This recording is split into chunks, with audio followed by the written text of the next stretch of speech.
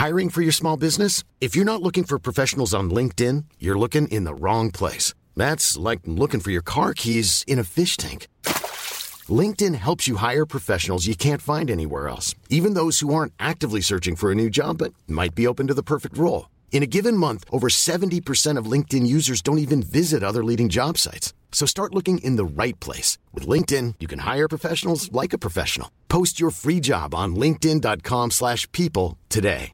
When you're ready to pop the question, the last thing you want to do is second-guess the ring. At BlueNile.com, you can design a one-of-a-kind ring with the ease and convenience of shopping online. Choose your diamond and setting. When you find the one, you'll get it delivered right to your door. Go to BlueNile.com and use promo code LISTEN to get $50 off your purchase of $500 or more. That's code LISTEN at BlueNile.com for $50 off your purchase. BlueNile.com, code LISTEN. Hello, everyone, and welcome to Podcast Horseman. Back in the 20s, we reviewed a very famous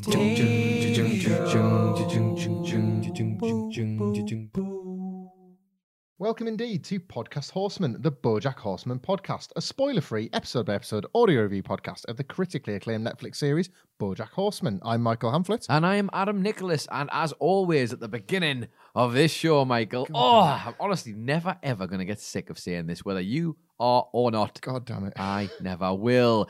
Call us the front of the plane because we are all business to begin with. You can follow this show on Twitter and Instagram at Podcast Horseman, or indeed you can follow us if you really feel that way inclined. You can follow myself at It's Adam Nicholas, or you can follow Michael Hamflett at Michael Hamflett. And of course, you can subscribe to the podcast on Apple Podcasts. You can follow along on Spotify. You can listen on Acast. You can find us in the tweets at Podcast Horseman on the Twitter feed. And of course, you can leave us a 5-star review. It really helps us as you listen to every podcast. They all tell you the same. Gets us up in the searches, gets us all talking about this podcast, gets us all talking about BoJack Horseman, and more importantly, can get you a place in the Hollywood Talk of Fame. We're going to be revealing our newest member to the group with their 5-star review later on in the show. Twit to woo. That's exciting stuff. Now, speaking of the show, let's dive right in with this week's episode, Season 1, Episode 8, The Telescope. As always, the synopsis brought to us by Netflix. Thank you, Netflix, for doing our jobs Thanks for us. everything. Thanks for literally everything. When he learns that his old friend from horsing around is dying, BoJack tries to mend fences. Have you ever seen a horse mending a fence before, Michael? Well, if this is what it looks like every time, I don't want to see one again. How does he hold the tool? You've made this sort of feel like more of a comedy pratfall than I have. Well, heartbreak. Listen, I thought I'd start with a little bit of comedy because we're about to get quite a lot of tragedy here, aren't we? Yeah, keep it light, I suppose, in the opening few moments because there's going to be none left as soon as the opening credits roll. At the end of the day, it's night, unfortunately. The episode picks up pretty much exactly where the last one left off, which was obviously not just in Princess Carolyn's sadness, but in BoJack Horseman's sadness. He is in the car, considering the prospect of going to see Herb Kazaz. And where we start the episode is at the exact moment he nearly runs over the armadillo that calls him an asshole. So that's exactly where this episode begins. He goes via Diana Mr. Peanut Butter's house and picks her up. He says, because obviously she's his memoirist and also because he doesn't want to be left alone in a room with Herb, we are left to ponder the subtext of why really he might have gone to pick her up. He sarcastically congratulates her for getting engaged and, you know, welcomes all his best on Mr. Peanut Butter, etc. She kind of breezes past all that with a little bit of tacit hesitation, but it's not really lingered on long enough for them to talk about it because BoJack just wants to get straight on to talking about Herb. Right as he's about to burst into the long, drawn-out drama of what happened between them, because Diana's requested it, noting that he never really wants to mention Herb, Todd bursts out the backseat, who was also in the car with them. It's not explored whether or not he was just asleep in the car when BoJack pulled away, or BoJack subconsciously said, come along for the ride, but he's been shoved into the back seat with a Disney movie effectively on an iPad like a child, just there to be present on the trip. He's basically abused by BoJack right as Diane is trying to drill into why BoJack would fall out with his best friend. We see the relationship that he's fostered with his current one, and we hit the credits. You got a wonderful line there where Diane says, you were about to tell a story about you being a shitty friend, but then we got interrupted by you yelling at Todd. Perfect way to dive into the opening credits. So from the opening credits, we go to Sweet Jesus, a bit more literal classic BoJack, Because it's the 1980s, but I'm going to let you spend, well, frankly, another podcast's worth of time telling us how we know it's the 80s later on this podcast. So this is probably the biggest more on that later I'm ever going to utter on this podcast. I just want to note this episode is probably going to run long because of how many of these names there are on this very specific street, multiple streets, as we'll find out, of references to time frames. Michael Hamflett, as you were. We mentioned in the last episode that BoJack gleefully steers into exposition, where BoJack is behind the wheel, literally steering into it in this one. There will be a lot more on that later. BoJack driving us both mad, I should point out. BoJack goes to the same comedy club where we know he first met Herb Kazaz. As I say, it's the 1980s, so they're still relatively new in their friendship, but you can tell through a little bit of exposition that BoJack is gradually moving up in the comedy world, acting upon Herb's advice. He's a regular in the bar at this point. The barmaid, Charlotte, who seems very welcoming, greets him with a beer that she says is on the house. Don't tell the boss. He politely declines because if he has a beer, he gets tipsy, and he's all business. He's all professional. He wants to do well. You could call him the front of the plane, actually, Michael, couldn't you? I mean, you almost definitely would. Yeah. They both know there are ABC reps in attendance tonight from the television network there to see Herb perform. Big night for him, obviously. They agree as a three-way to go and see Back to the Future again. Charlotte and Herb are dating, and BoJack doesn't really want to be a third wheel, but Charlotte more than welcomes them along. In reference to Back to the Future, BoJack gently mocks the premise a little bit. He says, "Oh, we get it. The 50s were different. I'll have a new Coke, please." He asks of the barman that just slides into a shot. He does say to Charlotte that she doesn't need to include him on the dates, but she doesn't really say it like that at all. She's glad to have him around. You can tell there's an instant bond between the two of them that's built up over whatever period of time it is that BoJack has spent going back to this comedy club. He goes on stage, follows Herb onto the stage afterwards. He gets laughs from a little bit of gentle abuse towards the audience. It's not so much crowd work as it is kind of just gags at one of the men in the crowd's expense. And then quite tellingly just notes, "I'm just kidding around." Foreshadowing there. From there, we go immediately to Herb and BoJack working. We assume this to be after the sets. They're still, starving artists trying to make ends meet, and they're working in some sort of posh bar, just doing the late shift, working together. Herb tells BoJack that he's managed to get himself invited to a party with those ABC reps, and he's going to pitch a show. In a lovely callback to the first time they met, and Herb saying he'd been in the business a whole year, so it was his job to help BoJack along. There is some really sweet naivety from BoJack here. He just exclaims, "An off-the-clock, non-work related social event? That's the perfect time to pitch a TV show. You're brilliant." You're brilliant, you, Herb. This was genuinely sweet camaraderie between two guys trying to make it that had yet to have their lives or their relationships stained by Hollywood. That's exactly what you get here, isn't it?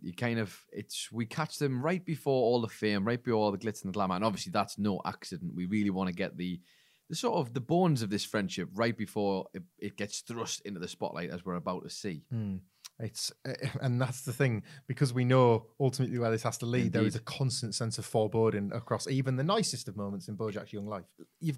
You're enjoying these little moments, and just around the corner, just round that corner is a world of dread. Certain dread awaits. So we cut to the party. Herb is there with BoJack and Charlotte. He gets immediately pulled away by one of the execs, which is great. Things are obviously going well for Herb. But it does leave Charlotte and BoJack to bond again. It's quite sweet, really. Charlotte just bigs BoJack up, says he's going to be a big star, notes that Herb is always talking about him, and he always agrees. Herb thinks just as much as Charlotte that BoJack is one day going to be a big deal.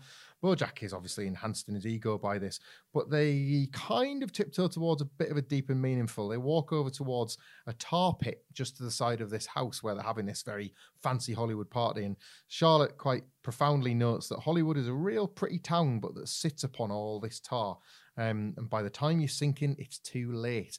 Those words would obviously prove prophetic for both BoJack and Herb. She then drops a bit of a bombshell that she's moving to Maine. She's getting away from all of this. And then in one of those moments where it's almost like BoJack hasn't necessarily seen the wood for the trees until literally one of the trees is about to walk face first into, she just asks him outright if, had she not been with Herb, would he have made a move? But then answers for him, speculates that he's probably just too cowardly. More on that later. Less speculation and more accusation, I think. Yeah. I would say so, yeah. There's also a gentle nod as to maybe why she wasn't quite Herb's type. But BoJack living in the literal, as he always does not pick up on why that might be. No. And then when it comes to her, you could say, Michael, he's a cautious horse. Oh, no, don't derail me with one of them. Not so early in the episode. From this, we go to Bojack and Herb at Griffith Park Observatory. Herb gives Bojack a telescope and asks him to take a look over Hollywood. This is obviously in direct contrast to what we've just seen with Charlotte, is to look at the tar running underneath Hollywood. Instead, Herb, all he can see is the opportunity, the is surface. the fame, is See the the fortune. surface level. Just the surface through the telescope. But with that view, he tells Bojack that they're going to take over. He shares the best possible news. The show got approved. Again, Bojack trapped in the literal and really never up on things without it being explained to him. He needs things explained to him in the way that he would explain a joke to a crowd. Do you get it? Yes. Do you understand? Do you get it? Herb tells him the show is called Horsing Around. To which Bojack replies, good luck on your rocket ship to the top without me. needs telling literally and directly that Bojack, that he's to be the biggest star. Herb tells a slightly loaded story in which he said, it's Bojack or I'm out. To which point they say, oh, well, off you go then. Yeah. And then he asks them nicely and they say, okay, they're fine. Please. They were never that bothered to begin with. It wasn't much of a fight No. and they didn't really want Bojack, No. but he kind of got his way anyway. It kind of already highlights that this show was meaningless from the off. Before it even came to be, it meant nothing. If that doesn't do it, then Herb's little reference just after where he said, I don't know if you've got it down there, have you? No, not into the exact words. Basically, Herb suggests that this is going to be a great way for them to tell the gritty story of the true American family. And Bojack's like, really? And he's like, no, let's just make loads of money. They celebrate with a hug, and then Herb kisses Bojack. Bojack pulls away politely, and he kind of says, oh, I think you're the wrong area, I'm not. And then Herb goes, oh, me either. And it's awkward, and it's difficult, and it's stilted. And obviously, it's the 80s, and perhaps there's a commentary here of like Herb trying to not literally pull away from his homosexual feelings, but willing to hide them because Bojack is giving him the opportunity to do so for the good of their friendship and impending fame and fortune. Absolutely. It's horses for certain courses, and this is one that Bojack perhaps is not ready to quite run on just yet.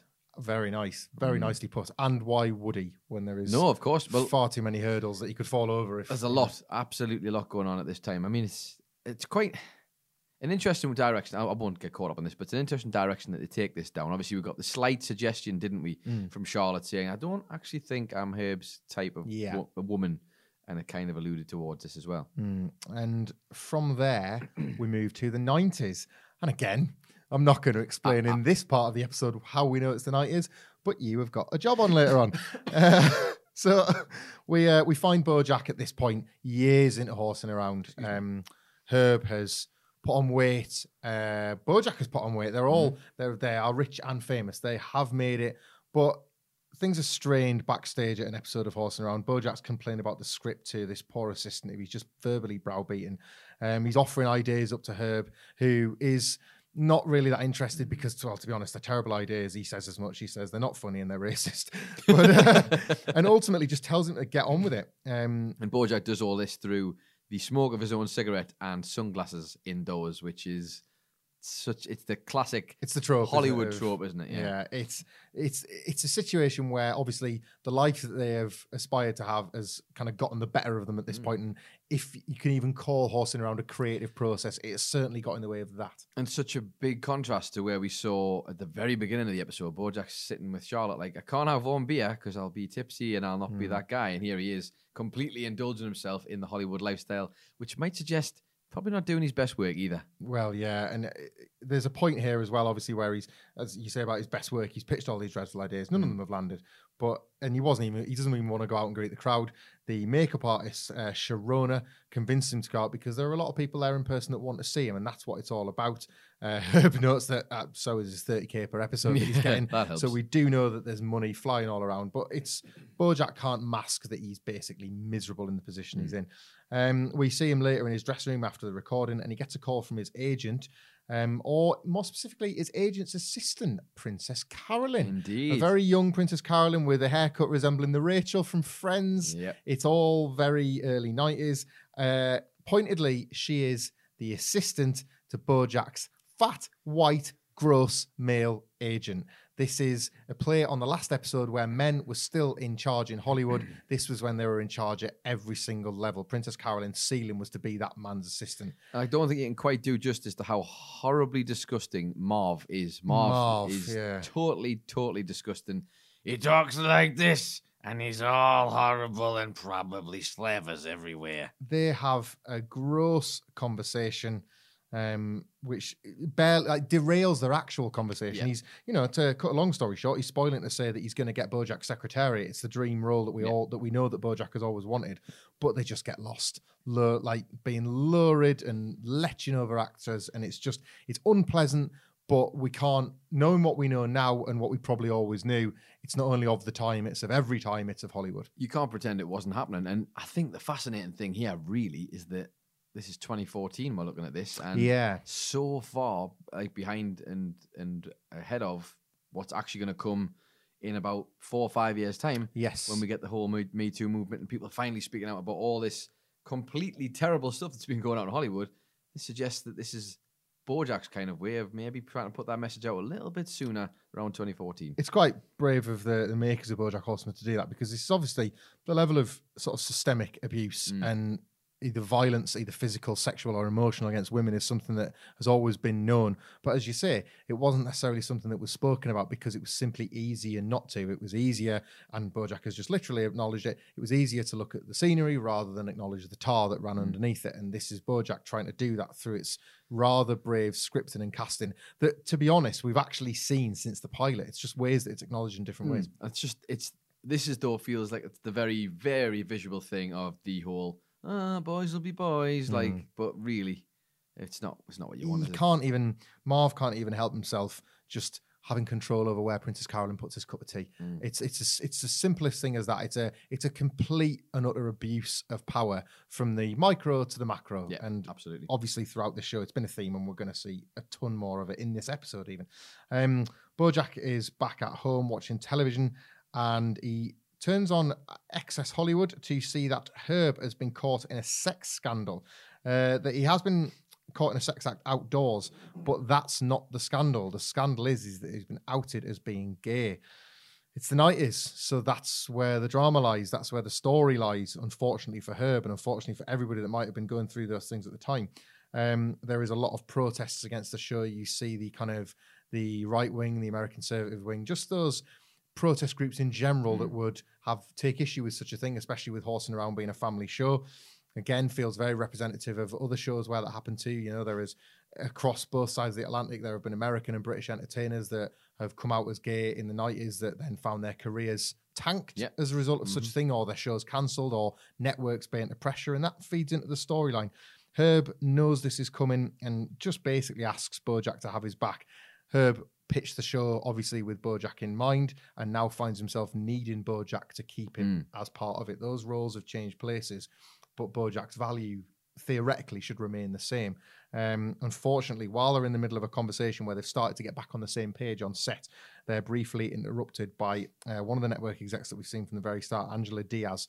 We're kind of led to believe she's the most powerful of the three ABC execs that have created and funded Horsing Around. She pulls Bojack to one side and she just tells him outright they're going to fire Herb. He tries very briefly and faintly to back Herb, but she just very quickly reminds him what he'll lose if he does, including Secretariat, which she obviously now knows that she's got. There's a wheels of power sort of sense to their relationship straight away, where she holds all the cards.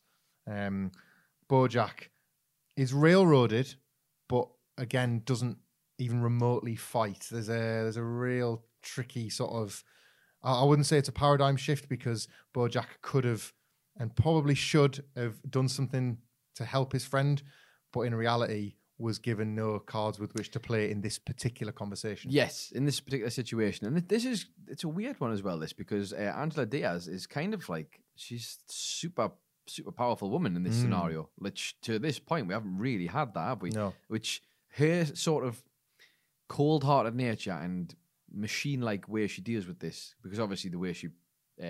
machine-like. She is a goddamn robot. She's a goddamn robot. She projects basically that this is something she's done a million times before and she's ready, and she knows exactly what she needs to do here. Yeah, this is not a conversation. No. This is not something. She gave Bojack one moment to make an out, safe in the knowledge that if he didn't take that out, then he wouldn't take any more no matter what she said. He had that one opportunity to do it. He didn't take it.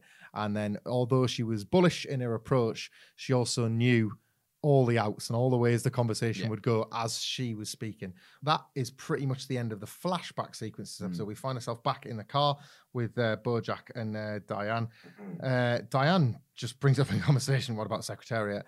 And this is the most tragic thing of all. They never even made it. Which is quite sad to hear, considering what we know thus far about why Bojack and Herb have not spoken in all this time. The one thing that she kind of leveraged against Bojack never even came to fruition. The black tar floating under the city strikes again. In something of a running gag between Herb and Bojack, as they knock on the door, they arrive at Herb's house, and Herb immediately responds to Bojack when he sees him as, "You look shitty. Have you been eating your guilt?" They have a horrifically awkward back and forth about Herb's cancer and Bojack's betrayal. It feels it's instant as well. At the one point where there could be pleasantries, there isn't. Completely discarded. Herb refuses to allow it to be so. Bojack doesn't know where he stands and thus can't engage on the same level, and that's why his attempt at a horribly misguided cancer joke goes a little bit wrong. The phrase "horribly misguided cancer joke" feels like something that you could only apply to a show like BoJack Horseman. But in they go. Herb again, full on.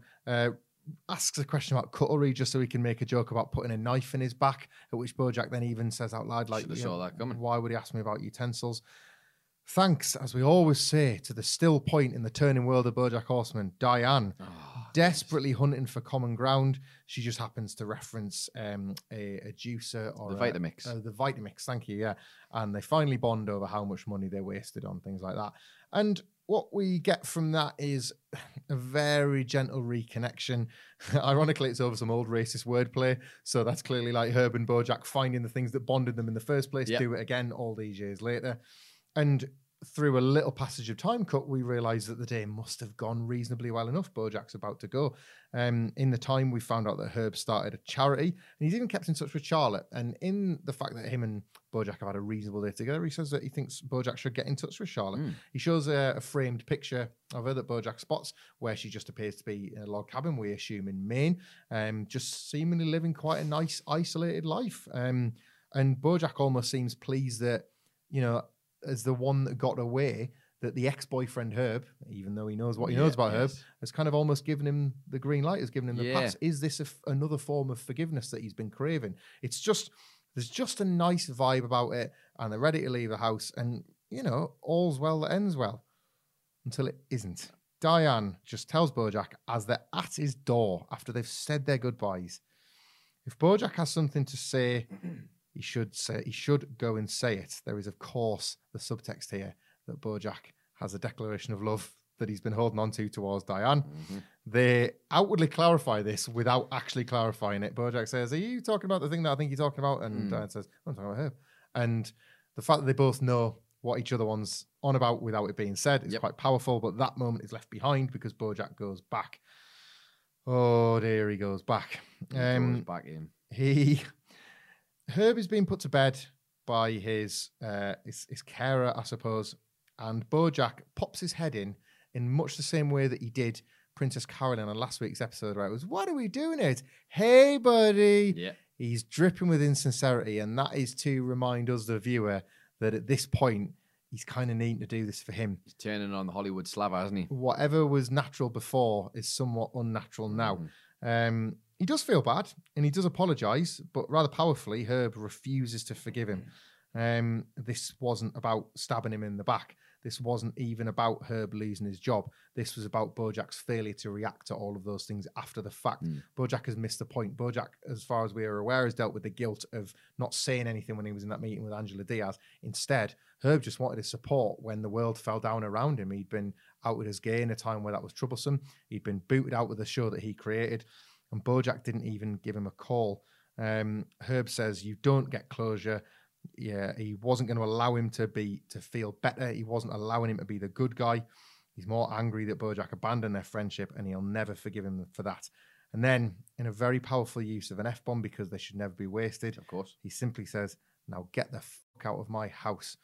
Bojack, in an attempt to get the fuck out of his house, takes the telescope from we saw earlier in the episode, and they end up in a physical fight. Oh man, it's not a good look, this, is it? Bojack is having a fist fight with a cancer patient. This is happening. Like a 6 foot plus 7 foot tall horseman is having a fight with a frail old cancer victim, essentially, and it makes for such weird viewing. A man that has said like that he could well die tomorrow. It's a reason why he has no reason to forgive Bojack. Bojack has tried to argue with some futility that, well, can't we go on with our lives? And he said, I have no life to go on with. So this is not a man that Bojack should be trying to punch in the face. The telescope gets broken in a fight. It's a really awful scene. Diane, as usual, is the voice of reason, is the person of reason, is the still point, manages to pull them away and separate them. But Herb, as is his right and as is his wont, gets the last word. He gets right in Bojack's face. He calls him a selfish, goddamn coward who takes whatever he wants and doesn't give a shit about who he hurts. That's you. That's Bojack Horseman. This is rough. It's rough, but this felt so powerful when Herb does this, when he says these words to Bojack, because up until this point, everything he says, you really struggle to argue with. Like, there is so much honesty here, and it's to the bone, but it's accurate as well. It's not just Herb's opinion. Everything we've been presented of Bojack Horseman to this very point, everything across all of his friends, family, you name it, is just been selfish acts of Bojack, that he does whatever the hell he wants, and if things happen to other people along the way, so be it. And this is like the ultimate case of this. It's just manifested over years of him just not getting in touch with a friend who just needed his help. Yeah, and I think that's the point as well, isn't it? That, again, hammers home that he's missed the point all these years. Everything he was holding on to, it wasn't even the right thing. I mean, that obviously highlights that he's done more than one thing wrong, which is less than ideal. But decades have gone by, and he's never fully come to terms with what he's done to Herb. No. He's just instead taken the very literal action of stabbing him in the back. Not literally stabbing him in the back, but the very literal action of getting him fired and not fighting for his job is that, oh, well, it must be that. He's made that assumption without ever even following up the time. During the fight, even Bojack references how some people enjoyed the latter episodes, the episodes without Herb. Yeah. Now, there are other examples of TV shows where a prominent character or a director or somebody left the show. There are such things as Michael Scott leaving The Office or Dan Harmon leaving the team of Community. And it creates a different discourse around the television show. So that felt quite true to how we all talk about television, but it also immediately put you in the mind of a viewer when you know that thing has happened, and how the Horsing Around viewers must have received that show with this horse, having this horse just done this awful thing in real life. The two things couldn't be further apart. That daft 90s sitcom couldn't be further apart from the awful Shakespearean play happening behind the scenery. They leave for good this time. Bojack and Diana sort of speed off. We hear the phone call from last week's episode with Princess Carolyn, where she's rang and told him he's got the movie. But at this point, obviously, after everything that we've seen happen, Bojack is just clinically depressed by it. They pull over so Bojack can take a breather. He's in a real bad way. Diane tries to lighten the mood by first saying she needs a toilet, but then realizes the gravity of the situation, and in a complete role reversal of how they've been thus far, offers not to put any of this in the book. It wasn't Bojack asking, it was Diane offering. And in the continuation of that role reversal, he says, no, it's fine, which is an attempt maybe for him to learn and grow, because he's just faced the consequences of what happened the last time he didn't do that. So maybe this is him trying to do right. Sort of, but also it's more motivated by he feels miserable, and he says it doesn't matter anymore. I think something to those words. He says kind of none of it matters anymore anyway, which is almost more of a defeatist attitude than you kind of hope of him thinking, no, this needs to go in like for posterity's sake. But actually, I think it might be him more just, I'm down in the dumps, because he's in a frail state of mind when he's on that little side road, isn't he? Where he's breathing heavily, he's worried. Diane, he looks a step away from a panic attack. He looks like he's about to have a panic attack, and Diane kind of intervenes and breaks the ice slightly with a joke and says like they need to get back, which again, as we always say with Diane, snaps him back into reality. But is it enough? Well, she says it's fine, and that he had a lot of guts going and doing what he did. And Bojack kisses her. Jewelry isn't a gift you give just once. It's a way to remind your loved one of a beautiful moment every time they see it. Blue Nile can help you find the gift that says how you feel and says it beautifully, with expert guidance and a wide assortment of jewelry of the highest quality at the best price. Go to BlueNile.com and experience the convenience of shopping Blue Nile, the original online jeweler since 1999. That's BlueNile.com to find the perfect jewelry gift for any occasion. BlueNile.com. Ryan Reynolds here from Mint Mobile. With the price of just about everything going up during inflation, we thought we'd bring our prices down. So to help us, we brought in a reverse auctioneer, which is apparently a thing. Mint Mobile Unlimited Premium Wireless. How to get 30, 30, bit to get 30, bit to get 20, 20, 20, bit to get 20, 20, bit to get 15, 15, 15, 15, just $15 a month? Sold! Give it a try at mintmobile.com/switch. $45 up front for 3 months plus taxes and fees. Promo rate for new customers for limited time. Unlimited more than 40 gigabytes per month. Slows full terms at mintmobile.com. Hey there, it's Michelle Norris. I'm host of a podcast called Your Mama's Kitchen. When I travel, I'm usually looking for a way to find a taste of home when I'm not at home. And one of the things I love to do when I am at home is entertain. And Airbnb allows me to do that. When I was in California recently, I rented a house that had a great kitchen. And when we were sitting around the table, we were all thinking, we're in someone else's house. Someone could be in all of our homes as well. If you have a home, but you're not always at home, you have an Airbnb. Your home might be worth more than you think. Find out how much at airbnb.com/host. She backs away without so much as saying a word. There is an oral sort of response, a slight bit of panic and confusion, but nothing more. She walks back to the car. Bojack is remaining stood looking out into the water. It is water, it is not tar. And you hear 3 strums of the very strum that you hear in the credits at the start of our podcast at the end of every BoJack Horseman. And then the episode does end. Does indeed. Reality snaps back in at the very last minute, and we'll have to wait and see what happens next. I need to just jump in quickly here and say that visually, the combination of BoJack's isolation and the full background we're given here, he's really small in the center of this. And the actual visual background we're presented it's absolutely stunning. Like if a cinematographer had done this, obviously in real life, we'd be raving about this. The fact that they've managed to get the emotion so spot on with this one moment, Bojack, he's gone from facing inwards, he's facing out, looking at that sea, and he's just lost in it. And that really, really powerful stuff. This one of many. I think there's about 5 or 6 in this season where. Really, you've got to take a minute. It's almost like I'm stood there with him on the bit of the side of the road, and I'm looking into the sea with him. Helped by the composition of the music, of course. Yes, we know that the strum normally denotes the end of the episode, but the fact there are 3 teasing strums make you wonder if there's going to be more, and then you just hit with the grim reality of no, there is no more. You've got to suffer this with Bojack. I think the It's a great point about that visual as well, because it is wide open. And the irony of the titular telescope in this episode is that every time it's used, it narrows the scope. A telescope is supposed to look long and far out and enhance the detail, but instead it masks the problems. We see through the lens of the telescope in the episode twice. Once when Bojack's instructors look at Hollywood, and once when Bojack looks directly at Herb, cancer-ridden, ready to die. And both of those are so insular. They're not what a telescope should be used for. They're the polar opposite of the view that we get of Bojack at the very end. And there's also, to add to that, there's a usage in the middle of that when Herb is asking for Bojack's help when he's obviously it's come out that he's gay and he's asking for Bojack to stand by him.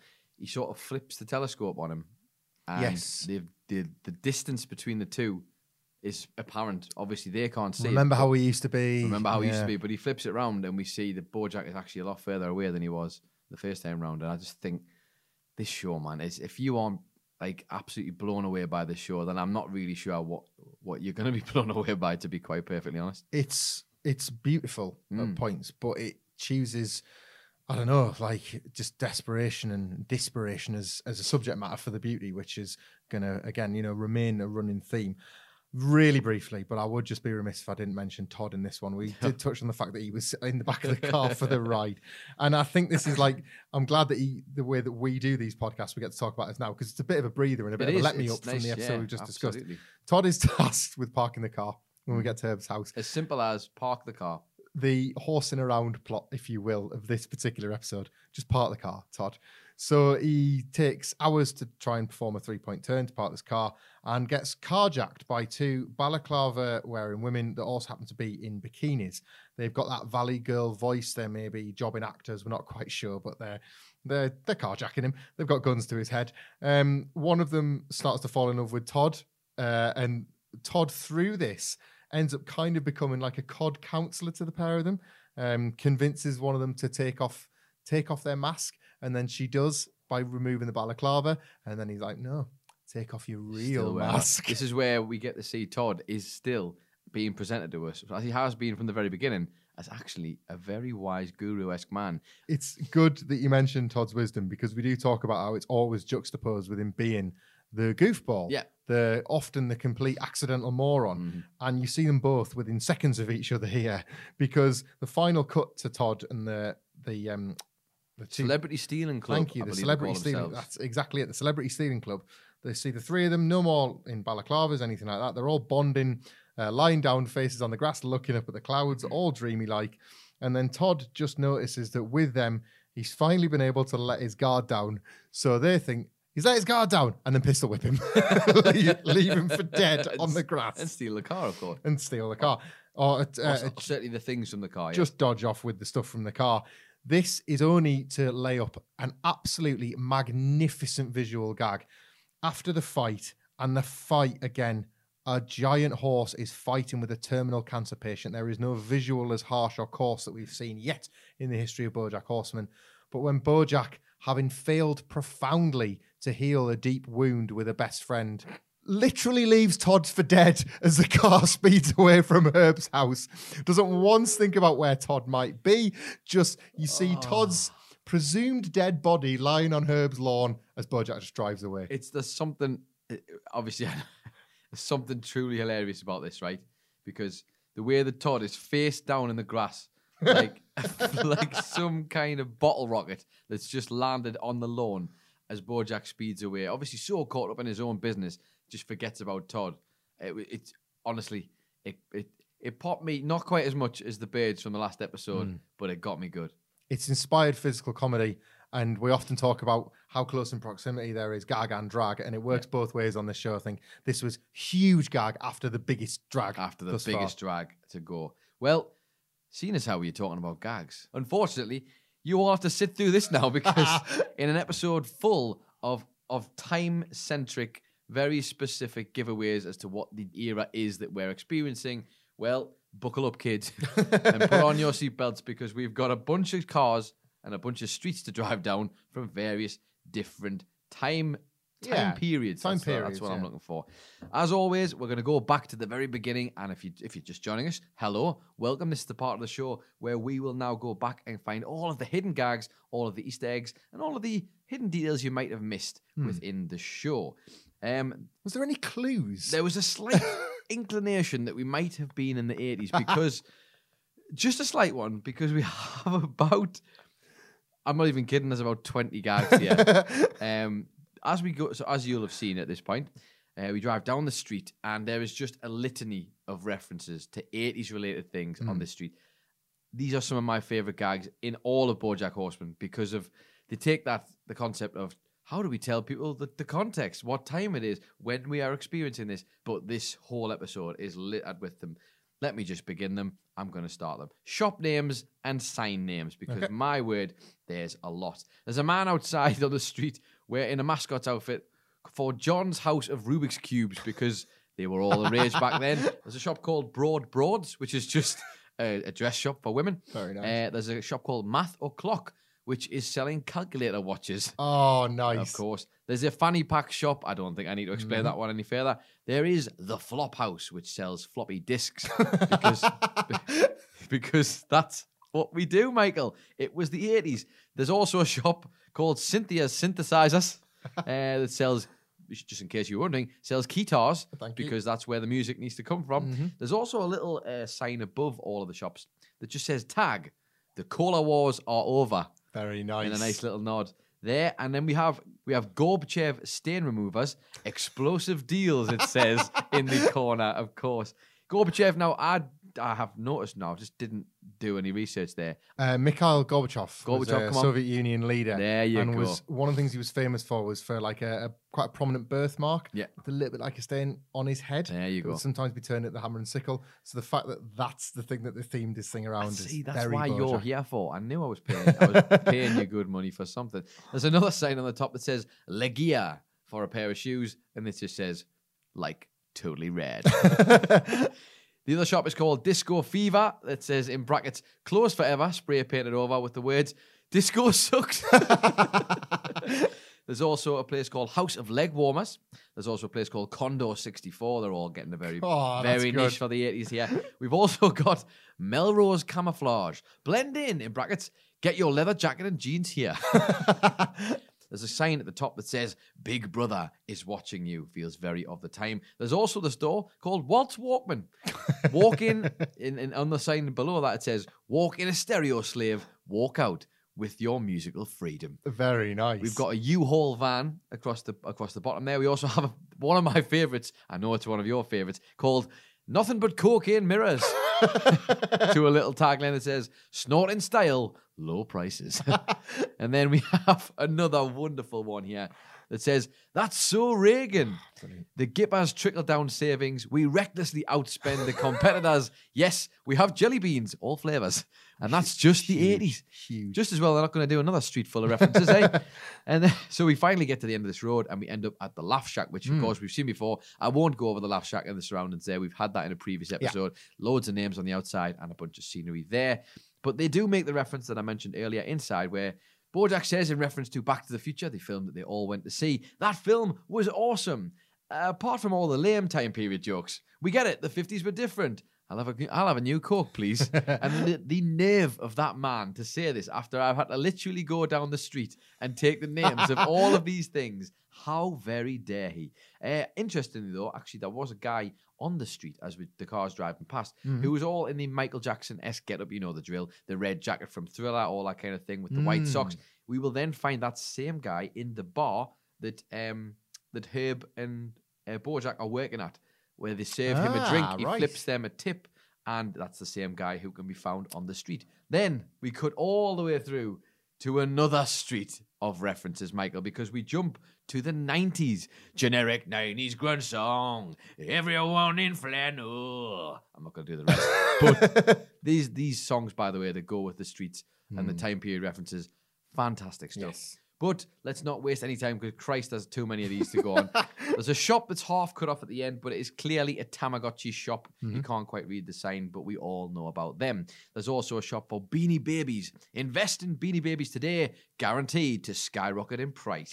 There's another shop called Spin Doctors. Walk-ins welcome. It's a family practice. Nice. There's also a clever little one called Magic the Assembly, as opposed to Magic the Gathering, which really got me giggling. If Jules Gill is listening to this, I'm sure he's having a very good time.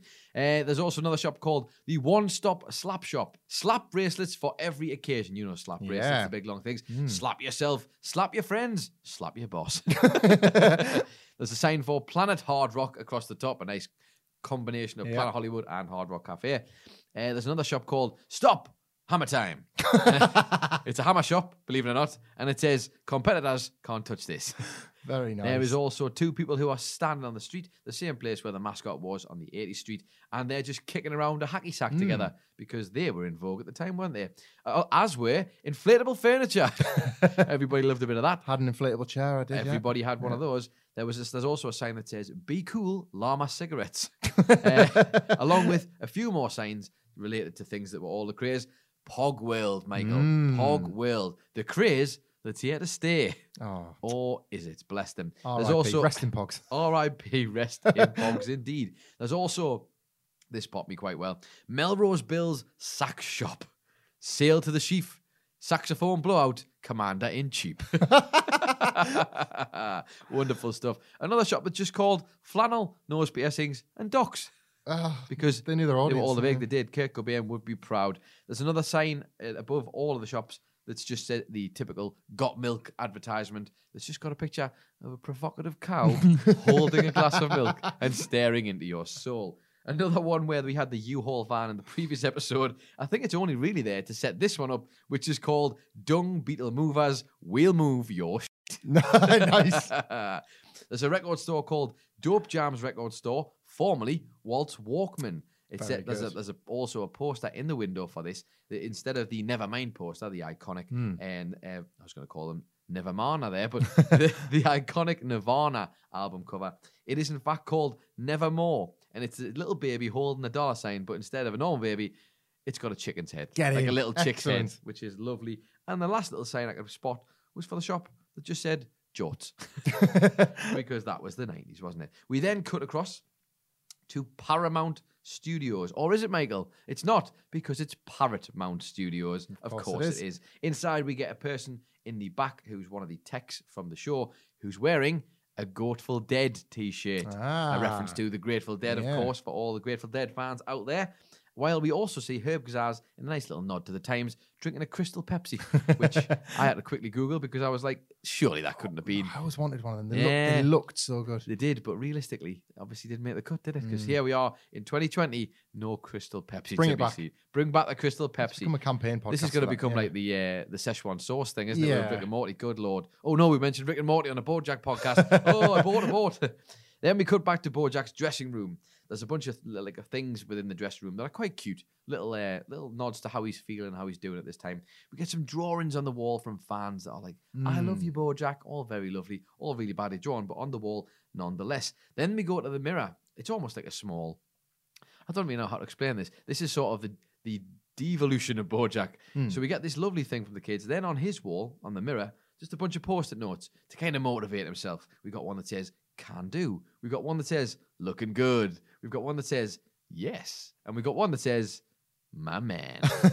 All of these little motivational tools that BoJack's using, because I imagine he's staring at this mirror, wondering where it all went wrong.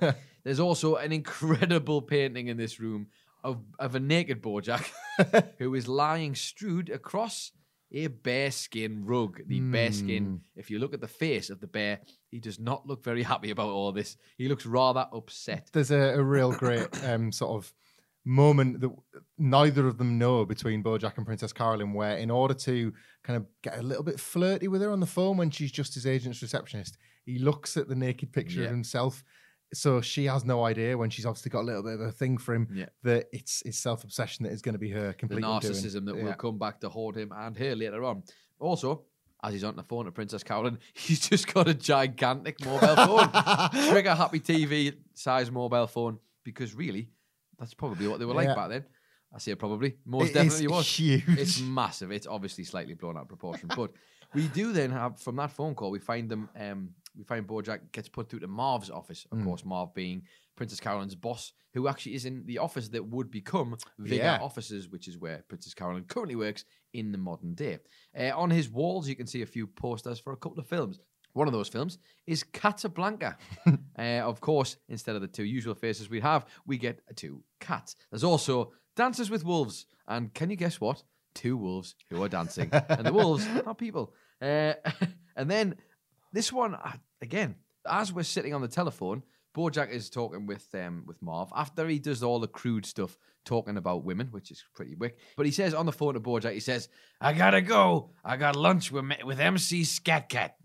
MC Scat Cat was the cat from the Opposites Attract video with Paula Abdul. That sort of, kind of, but didn't have a career of his own as a result. The animation with Paula Abdul, he's kind of cavorting and dancing with the video, was popular enough that he sort of almost had a novelty pop career off the back of it. So that was, Opposites Attract was around 89, 90. Yeah. So depending on at what point in the could have just all it was either peak or post-peak of MC Scat Cat's life. In BoJack Horseman world, of course, MC Scat Cat would be a very real thing. Indeed. We then end up back in BoJack's house, obviously still in the 90s. As we've mentioned numerous times on this show so far, they are fantastic at taking pictures from artists and doing their own interpretations of them and slowly feeding them into the show. As a little reference to the art world, well, this is no different. And of course, who better to have in a 90s based setting than Keith Haring and his pop art style? Of course, the paintings in his house, you can see, are like the dancing, they'd normally be dancing people, but they are dancing horses in this episode. And they are fantastic. And if anybody's selling them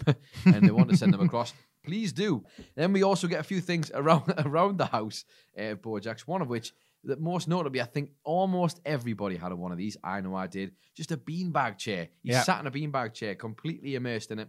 And I just thought, such a true representation, because that literally, I remember specifically the one my dad had and all the little beans coming out of it at one point. And a Coca-Cola one. Did you really? I did, yeah. Was it a new Coke one? It wasn't. It was too late. The Coca-Cola Classic. Crystal Pepsi one, was it? Also within Bojack's house, he's got a VCR player on top of his TV, which is the brand Phony as opposed to Sony, because of course it is. And everybody had a VCR player, so that's always part of the deal, along with a gigantic sized remote, which is obviously a little nod to how big the phones and remotes were back then. One of the things that really got me in this episode that isn't really a reference to anything other than the show itself is Tom Gumbo Jumbo, who appears in this episode, who you will have seen as the news anchor for MSNBC in modern day Bojack. But in this, for starters, he's got hair, which is really distracting. And it's that typical kind of 90s weird toupee looking hair that he's got. And he's the host of Access Hollywood. Now, for anybody who's been paying attention, Access Hollywood in the modern times is the show that is hosted by Ryan Seacrest. So Tom Gumbo Jumbo has obviously been around at the network for quite some time and has slowly worked his way up to become the news anchor of MSNBC. During his news broadcast, though, from Access Hollywood, he tells us in the news headline that obviously when Herb Kazaz has been caught out as being gay and there's all this controversy, it says, the headline is Kazaz-Kazastrophe across the bottom. Very, I don't think he had Randy back then, but I'm pretty sure very Randy, he's still got the jokes even back then. There's a bunch of we see a bunch of protesters and we all get their opinion. There's an interviewer who's interviewing these people, and it's an elephant. You don't actually get to see them, but you do get to see the trunk of the elephant that's holding the microphone to the protesters. The elephant in the room. The elephant in the room. And also, I just got a few of the signs here because I thought they were quite entertaining. There's one that says, "Come on." That's it. Just says, "Come on." The other one says, "Don't be an ass, ditch Herb." The next one says, "Clean up your stable, horsing around." Nice. Another one that just says, "Gosh, I'm angry." Then there's another one that says, "Two men kissing makes me uncomfortable." Another one that says, "Get a brain, morons." And then, possibly my favourite from this one, it says, "It's horsing around, not horsing around," in brackets, "in a gay way." 2 exclamation marks. There's one that says, "Go US," and there's one that just says, "Keep our parks hetero," which really kind of hammers home how kind of misguided the times were, but a sign of the times. Dark days. Nevertheless. We go back to, I was going to say Paramount, but of course it's Paramount Studios. And as all of the protesters are outside, someone's trying to drive into Paramount Studios and they are stopped by the security dog, who is an actual guard. Who is the dog? We've seen this trope used before in a previous episode. He's working the barrier. We saw it at the prison. But this time he's working the barrier and he just barks furiously at this person until they show their ID, at which point he stops barking and just says, "Okay, you're okay to go on through." Which is so good. We go back to modern day now, and there's just a few less here, thank God, because there's been so many streets full of the damn things. In Herb's house, one clever little one that I thought is the fact that Herb has a carer these days, and his carer is a bear, which you could also probably call, Michael, a Care Bear, because that's the gag, isn't it? Now, again, you've already mentioned it, but Todd on the outside, on the lawn, lying face down, is one of the funniest things since that bird hit that window. Honestly, it just looks so completely powerless and dead and face down. Alongside those, I do also have... Ooh... I see you. Oh, God. You're waiting for it. Oh, this is the suspense. One last thing, and then I swear to God, I'll shut up about this podcast. I don't believe you anymore. Forever. I'm never going to shut up about this podcast. But, as always, at this point, we like to pick up on something that maybe we didn't get a chance to say throughout the episode, and whether it's happy, sad, or somewhere in between, we'll give you that. Would you like to start this week? I will do, yeah. There's a few obvious gags early on in the episode where Bojack, the 80s Bojack, with Charlotte and Herb specifically, finds himself confused by them speaking in metaphors slightly, and they're not even very complex metaphors. It's things such as him trying to steal as much quiche as he can, and then just like trying to like understand what his purpose at the big party is. And when like Charlotte says that he's going to be a big deal, and Bojack just construes that to mean, am I going to get fat? And that's not what I mean, Bojack. No. There's times when he's at the, obviously we've talked about his naivety at the bar when they're working together, and the fact that he's so literal and doesn't really deal beyond what he's being told right there and then. He needs things painting in 50-foot high letters to understand what the hell anybody's talking about. He was destined for horsing around. He was never destined for Secretariat or the things he wanted or the things something he aspired to get, something nuanced. It was always going to be the very, very run-of-the-mill, everything obvious 80s/90s, like American feel-good sitcom. The irony of Herb Kazaz thinking BoJack is perfect for this is that BoJack is thrilled, obviously, but he believes that Herb thinks he's perfect for a show that is so much more than horsing around, whereas Herb thinks BoJack is perfect for horsing around. That is more of a loaded remark than BoJack could ever perhaps realise, and maybe even more than Herb realises. I think so. And even to the point where BoJack is so not tuned into these things that even, as you said, as Herb tells him the actual show name, he doesn't twig on that maybe he's going to be coming along for the ride as well. Yeah. Horsing around, BoJack. Come on, man. Do you get it? Do you get it? The goal of him questioning the writing and the scripting years later is a testament to how far gone he was into the Black Tar. Well, you kind of need to go into that bit where he's saying about the jumper, isn't he? He's talking over a scene and he says, why is it that in one scene I say that I'm not going to wear this jumper, and in the next scene he's wearing the jumper? And she's like, that's the joke. And he's like, no, we need a new scene where you explain why I changed my mind about the jumper. Do you get it? It's just like, do you get it, guys? Because I'm the horse from horsing around. Oh, God. Really bad. Well, actually, on the topic of this, throughout this episode, now we don't get tons of it, but we kind of get the memories of it. And I can't remember if they do revisit this, but we do get BoJack talking with Herb. We get two instances where BoJack is possibly given some of his creative ideas for the show.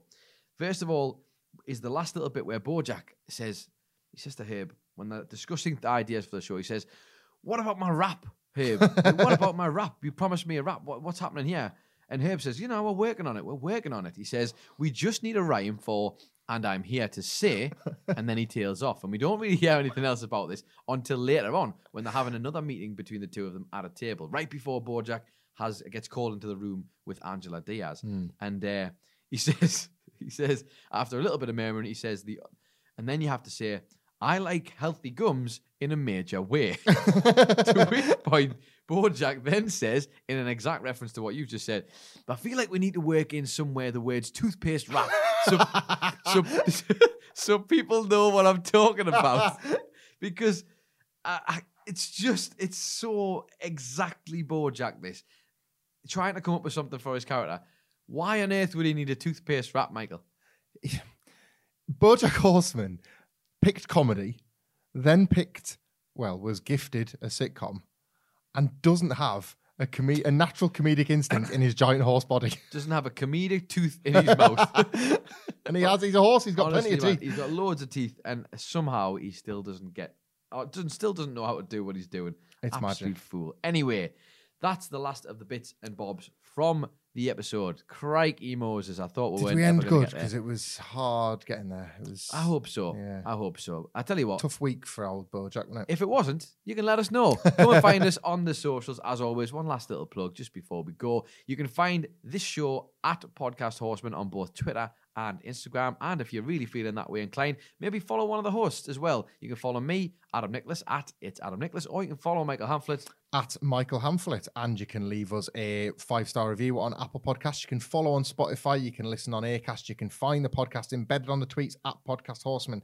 And we are about to induct yet another member into our prestigious Hollywood Talk of Fame. Whoa. We have received a very lovely 5-star review from EAG1105 via Apple Podcasts. Thank you very much for leaving this.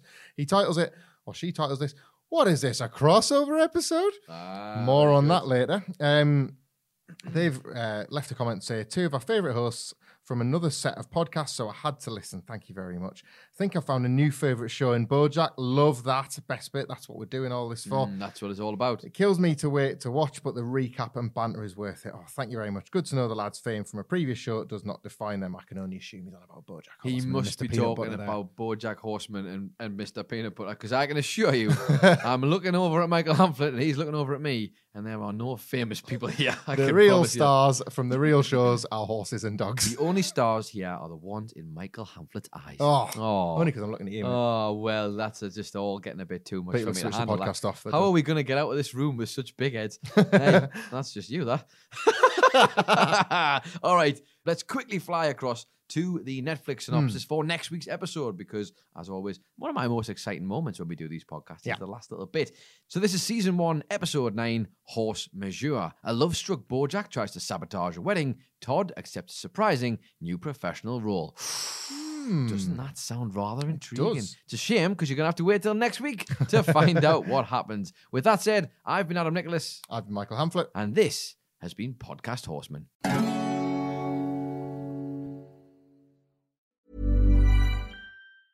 Hey, it's Danny Pellegrino from Everything Iconic.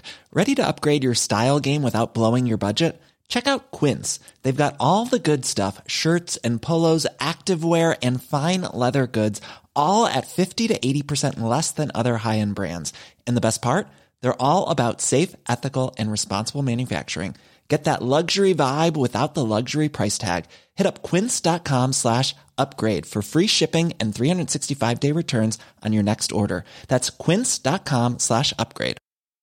Hey, it's Paige DeSorbo from Giggly Squad. High quality fashion without the price tag. Say hello to Quince. I'm snagging high-end essentials like cozy cashmere sweaters, sleek leather jackets, fine jewelry, and so much more. With Quince being 50 to 80% less than similar brands. And they partner with factories that prioritize safe, ethical, and responsible manufacturing. I love that. Luxury quality within reach. Go to quince.com/style to get free shipping and 365-day returns on your next order. Quince.com/style.